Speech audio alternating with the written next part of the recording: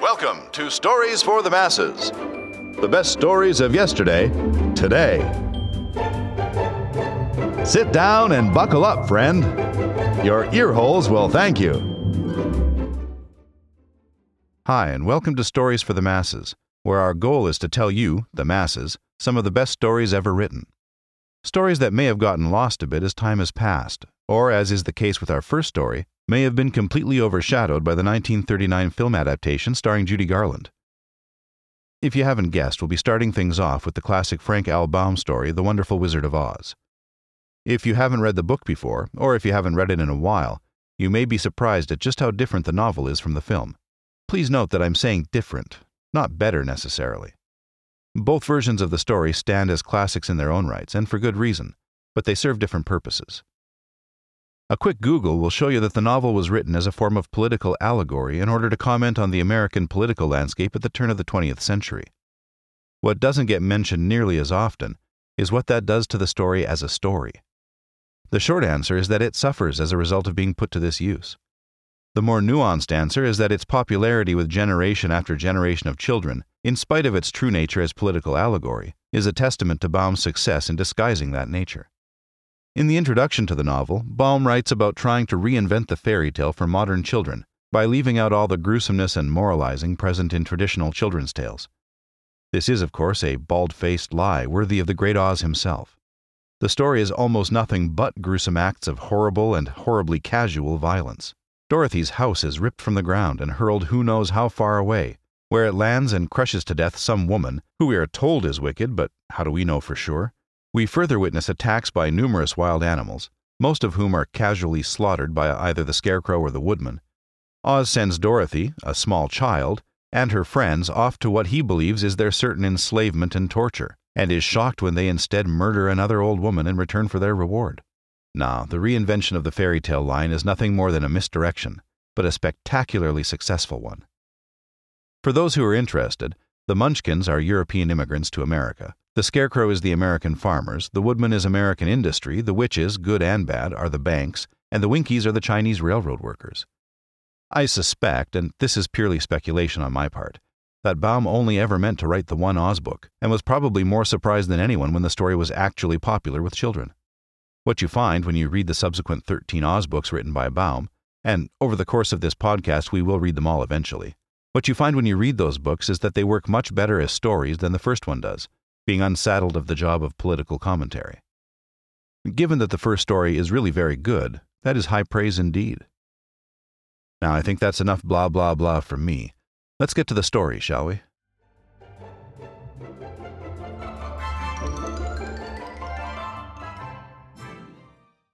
Introduction. Folklore, legends, myths, and fairy tales have followed childhood through the ages. For every healthy youngster has a wholesome and instinctive love for stories fantastic, marvelous, and manifestly unreal. The winged fairies of Grimm and Andersen have brought more happiness to childish hearts than all other human creations. Yet the old-time fairy tale, having served for generations, may now be classed as historical in the children's library. For the time has come for a series of newer wonder tales in which the stereotyped genie, dwarf, and fairy are eliminated, together with all the horrible and blood-curdling incident devised by their authors to point a fearsome moral to each tale. Modern education includes morality, therefore the modern child seeks only entertainment in its wonder tales, and gladly dispenses with all disagreeable incident. Having this thought in mind, the story of The Wonderful Wizard of Oz was written solely to pleasure children of today. It aspires to being a modernized fairy tale, in which the wonderment and joy are retained, and the heartaches and nightmares are left out. L. Frank Baum, Chicago, April 1900. Chapter 1. The Cyclone. Dorothy lived in the midst of the great Kansas prairies, with Uncle Henry, who was a farmer, and Aunt Em, who was the farmer's wife. Their house was small, for the lumber to build it had to be carried by wagon many miles. There were 4 walls, a floor, and a roof, which made one room, and this room contained a rusty-looking cooking stove, a cupboard for the dishes, a table, 3 or 4 chairs, and the beds. Uncle Henry and Aunt Em had a big bed in one corner, and Dorothy a little bed in another corner. There was no garret at all, and no cellar, except a small hole dug in the ground called a cyclone cellar, where the family could go in case one of those great whirlwinds arose, mighty enough to crush any building in its path. It was reached by a trap door in the middle of the floor, from which a ladder led down into the small dark hole. When Dorothy stood in the doorway and looked around, she could see nothing but the great gray prairie on every side. Not a tree nor a house broke the broad sweep of flat country that reached the edge of the sky in all directions. The sun had baked the plowed land into a gray mass, with little cracks running through it. Even the grass was not green, for the sun had burned the tops of the long blades until they were the same gray color to be seen everywhere. Once the house had been painted, but the sun blistered the paint and the rains washed it away, and now the house was as dull and gray as everything else. When Aunt Em came there to live, she was a young, pretty wife. The sun and wind had changed her, too. They had taken the sparkle from her eyes and left them a sober gray. They had taken the red from her cheeks and lips, and they were gray also. She was thin and gaunt, and never smiled now. When Dorothy, who was an orphan, first came to her, Aunt Em had been so startled by the child's laughter that she would scream and press her hand upon her heart whenever Dorothy's merry voice reached her ears, and she still looked at the little girl with wonder that she could find anything to laugh at. Uncle Henry never laughed. He worked hard from morning till night and did not know what joy was. He was gray also, from his long beard to his rough boots, and he looked stern and solemn and rarely spoke. It was Toto that made Dorothy laugh and saved her from growing as gray as her other surroundings. Toto was not gray. He was a little black dog, with long silky hair and small black eyes that twinkled merrily on either side of his funny wee nose. Toto played all day long, and Dorothy played with him and loved him dearly. Today, however, they were not playing. Uncle Henry sat upon the doorstep and looked anxiously at the sky, which was even grayer than usual. Dorothy stood in the door with Toto in her arms and looked at the sky too. Aunt Em was washing the dishes. From the far north they heard a low wail of the wind, and Uncle Henry and Dorothy could see where the long grass bowed in waves before the coming storm. There now came a sharp whistling in the air from the south, and as they turned their eyes that way, they saw ripples in the grass coming from that direction also. Suddenly Uncle Henry stood up. "There's a cyclone coming, Em," he called to his wife. "I'll go look after the stock." Then he ran toward the sheds where the cows and horses were kept. Aunt Em dropped her work and came to the door. One glance told her of the danger close at hand. "Quick, Dorothy!" she screamed. "Run for the cellar!" Toto jumped out of Dorothy's arms and hid under the bed, and the girl started to get him. Aunt Em, badly frightened, threw open the trap door in the floor and climbed down the ladder into the small dark hole. Dorothy caught Toto at last and started to follow her aunt. When she was halfway across the room there came a great shriek from the wind, and the house shook so hard that she lost her footing and sat down suddenly upon the floor. A strange thing then happened. The house whirled around 2 or 3 times and rose slowly through the air. Dorothy felt as if she were going up in a balloon. The north and south winds met where the house stood and made it the exact center of the cyclone. In the middle of a cyclone the air is generally still, but the great pressure of the wind on every side of the house raised it up higher and higher, until it was at the very top of the cyclone, and there it remained and was carried miles and miles away as easily as you could carry a feather. It was very dark, and the wind howled horribly around her, but Dorothy found she was riding quite easily.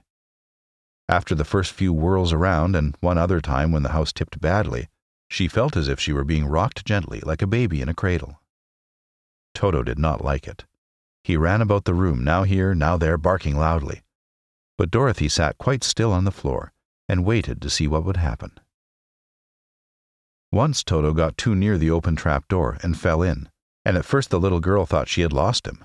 But soon she saw one of his ears sticking up through the hole, for the strong pressure of the air was keeping him up so that he could not fall. She crept to the hole, caught Toto by the ear, and dragged him into the room again, afterward closing the trap door so that no more accidents could happen. Hour after hour passed away, and slowly Dorothy got over her fright, but she felt quite lonely, and the wind shrieked so loudly all about her that she nearly became deaf. At first she had wondered if she would be dashed to pieces when the house fell again, But as the hours passed and nothing terrible happened, she stopped worrying and resolved to wait calmly and see what the future would bring. At last she crawled over the swaying floor to her bed and lay down upon it, and Toto followed and lay down beside her. In spite of the swaying of the house and the wailing of the wind, Dorothy soon closed her eyes and fell fast asleep. Chapter 2. The Council with the Munchkins. She was awakened by a shock, so sudden and severe that if Dorothy had not been lying on the soft bed, she might have been hurt. As it was, the jar made her catch her breath and wonder what had happened, and Toto put his cold little nose into her face and whined dismally. Dorothy sat up and noticed that the house was not moving, nor was it dark, for the bright sunshine came in at the window, flooding the little room. She sprang from her bed and with Toto at her heels ran and opened the door. The little girl gave a cry of amazement and looked about her, her eyes growing bigger and bigger at the wonderful sights she saw. The cyclone had set the house down very gently, for a cyclone, in the midst of a country of marvelous beauty. There were lovely patches of green sward all about, with stately trees bearing rich and luscious fruits. Banks of gorgeous flowers were on every hand, and birds with rare and brilliant plumage sang and fluttered in the trees and bushes. A little way off was a small brook, rushing and sparkling along between green banks, and murmuring in a voice very grateful to a little girl who had lived so long on the dry gray prairies. While she stood looking eagerly at the strange and beautiful sights, she noticed coming toward her a group of the queerest people she had ever seen. They were not as big as the grown folk she had always been used to, but neither were they very small. In fact, they seemed about as tall as Dorothy, who was a well-grown child for her age, although they were, so far as looks go, many years older. 3 were men and 1 a woman, and all were oddly dressed. They wore round hats that rose to a small point a foot above their heads, with little bells around the brims that tinkled sweetly as they moved. The hats of the men were blue, the little woman's hat was white, and she wore a white gown that hung in plaits from her shoulders. Over it were sprinkled little stars that glistened in the sun like diamonds. The men were dressed in blue, of the same shade as their hats, and wore well-polished boots with a deep roll of blue at the tops. The men, Dorothy thought, were about as old as Uncle Henry, for 2 of them had beards. But the little woman was doubtless much older. Her face was covered with wrinkles, her hair was nearly white, and she walked rather stiffly. When these people drew near the house where Dorothy was standing in the doorway, they paused and whispered among themselves, as if afraid to come farther. But the little old woman walked up to Dorothy, made a low bow, and said in a sweet voice, "You are welcome, most noble sorceress, to the land of the Munchkins. We are so grateful to you for having killed the Wicked Witch of the East, and for setting our people free from bondage." Dorothy listened to this speech with wonder. What could the little woman possibly mean by calling her a sorceress, and saying she had killed the Wicked Witch of the East?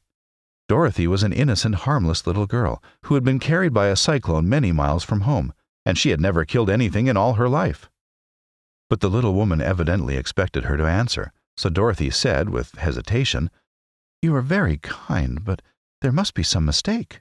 I have not killed anything." "Your house did anyway," replied the little old woman, with a laugh, "and that is the same thing. See," she continued, pointing to the corner of the house, "there are her 2 toes still sticking out from under a block of wood." Dorothy looked and gave a little cry of fright. There indeed, just under the corner of the great beam the house rested on, 2 feet were sticking out, shod in silver shoes with pointed toes. "Oh dear," cried Dorothy, clasping her hands together in dismay. "The house must have fallen on her. Whatever shall we do?" "There is nothing to be done," said the little woman calmly. "But who was she?" asked Dorothy.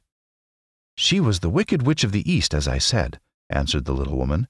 "She has held all the Munchkins in bondage for many years, making them slave for her night and day. Now they are all set free and are grateful to you for the favor."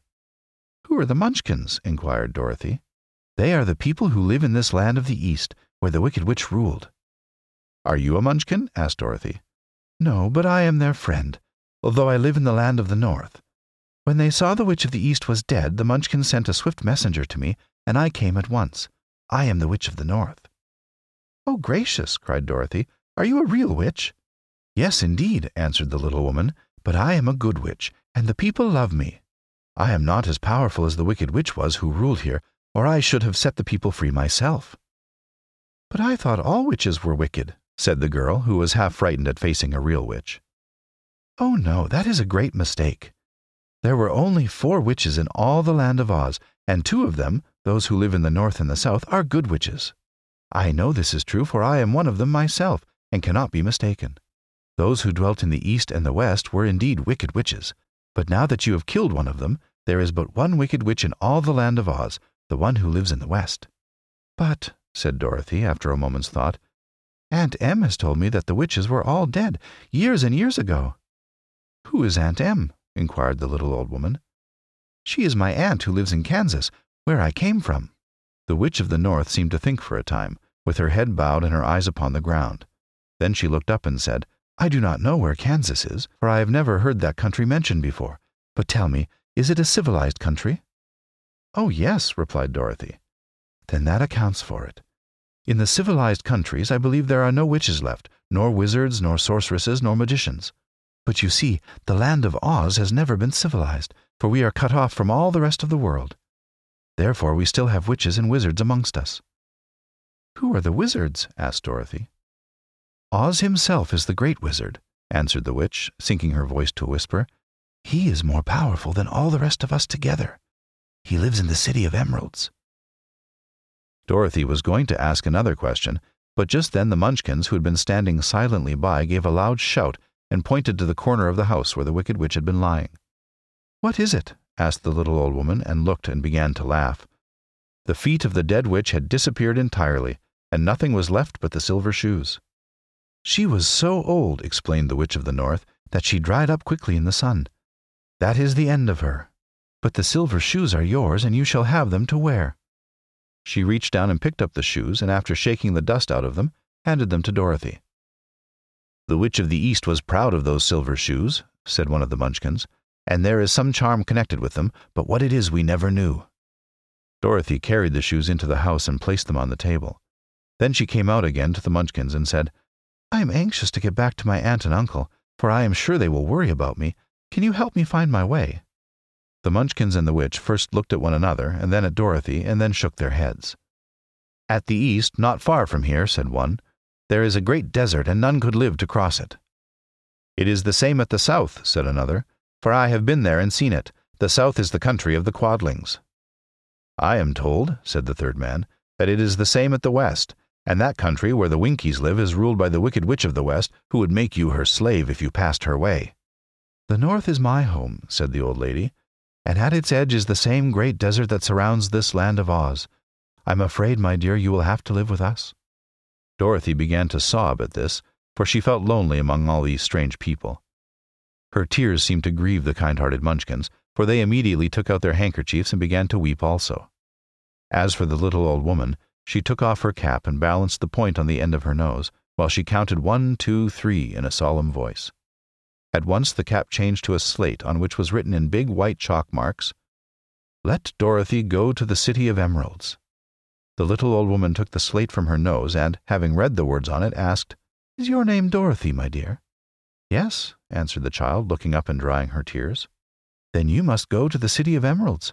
Perhaps Oz will help you." "Where is this city?" asked Dorothy. "It is exactly in the center of the country, and is ruled by Oz, the great wizard I told you of." "Is he a good man?" inquired the girl anxiously. "He is a good wizard. Whether he is a man or not I cannot tell, for I have never seen him." "How can I get there?" asked Dorothy. "You must walk. It is a long journey through a country that is sometimes pleasant and sometimes dark and terrible. However, I will use all the magic arts I know of to keep you from harm." "Won't you go with me?" pleaded the girl, who had begun to look upon the little old woman as her only friend. "No, I cannot do that," she replied, "but I will give you my kiss, and no one will dare injure a person who has been kissed by the Witch of the North." She came close to Dorothy and kissed her gently on the forehead. Where her lips touched the girl, they left a round shining mark, as Dorothy found out soon after. "The road to the City of Emeralds is paved with yellow brick," said the witch, "so you cannot miss it. When you get to Oz, do not be afraid of him, but tell your story and ask him to help you. Goodbye, my dear."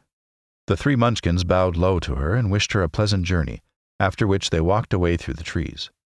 The witch gave Dorothy a friendly little nod, whirled around on her left heel 3 times, and straightway disappeared, much to the surprise of little Toto, who barked after her loudly enough when she had gone, because he'd been afraid to even growl while she stood by. But Dorothy, knowing her to be a witch, had expected her to disappear in just that way, and was not surprised in the least. I think we'll stop there for today. Make sure to tune in to the next episode to find out what happens as Dorothy sets off on her great adventure. If you like what we're doing here and would like to show your support in a monetary rather than moral fashion, you can do so at patreon.com/stories for the masses. That's all one word. Pledging $2 a month gives you early access to new episodes and a chance for a shout-out during the podcast. $10 a month will also give you access to extra bonus audio that includes commentary, additional stories by the authors we feature, and that sort of thing. If you feel like you want to binge listen the entire story without interruptions and without any of my extra yakking, you can buy the audiobook version of this podcast at any of your favorite audiobook sources, except Audible because they're silly. You can find a list of places to get the audiobook by visiting storiesformasses.com. That's the numeral 4, not the word, /audiobooks, all one word. Links to everything are in the show notes as well. That's all for this time. Hope you enjoyed the show and hope to see you next time.